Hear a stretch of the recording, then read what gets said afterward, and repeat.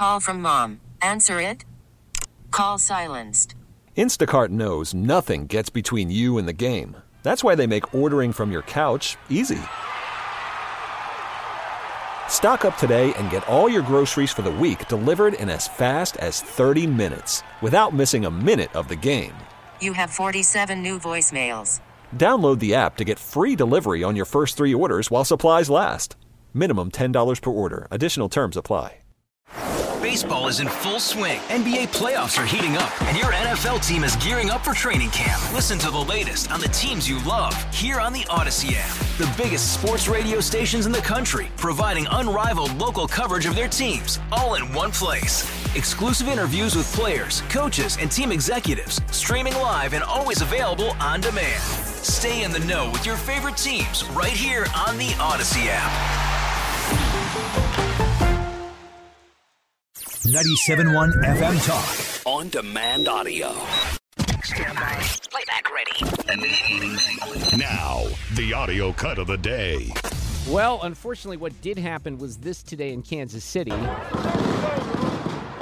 Gunfire ringing out at the Chiefs' victory parade in the aftermath of that great Super Bowl win on Sunday. This is Police Chief Stacey Graves. At the conclusion of the Chiefs' rally today, there were shots fired on the west side of Union Station.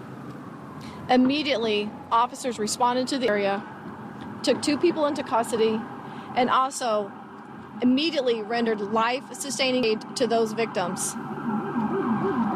We're still gathering information on the number and the status of victims. But like I said, we know that one of the victims is deceased.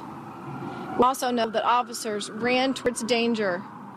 Officers were there to keep everyone safe. And you have this amazing video that we've referenced a couple of times. She was asked in that first news conference, the chief was asked about fans getting involved, and she had heard the rumor. In fact, it is true. We have video evidence that a couple of guys just tackled one of these shooters and helped bring him into custody. This is Amanda Weincheck, who was there with her daughter at the parade and saw this happen. My daughter said she heard fireworks, or what she thought were fireworks. And then everybody just literally started running right towards us. We all freaked out. We took off running, and we started running the opposite direction we needed to go. This lady told us that she was standing there with her children, and she heard pop, pop, pop noise. Next thing you know, she said the guy next to her just fell to the ground. Oh. And a few minutes later, she heard it again, and another guy had fallen to the ground. And about the time we were running in that opposite direction, then everybody started running again, made us get down to the ground.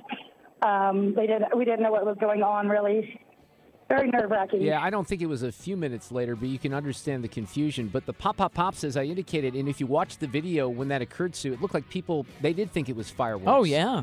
I mean, you're at a big celebration, and you don't know what I wouldn't have known. Well, you got many of these victims are kids, 1 person dead, up to 15 injured. We'll have more on this tomorrow. Try to have a good night. Get more at 971talk.com.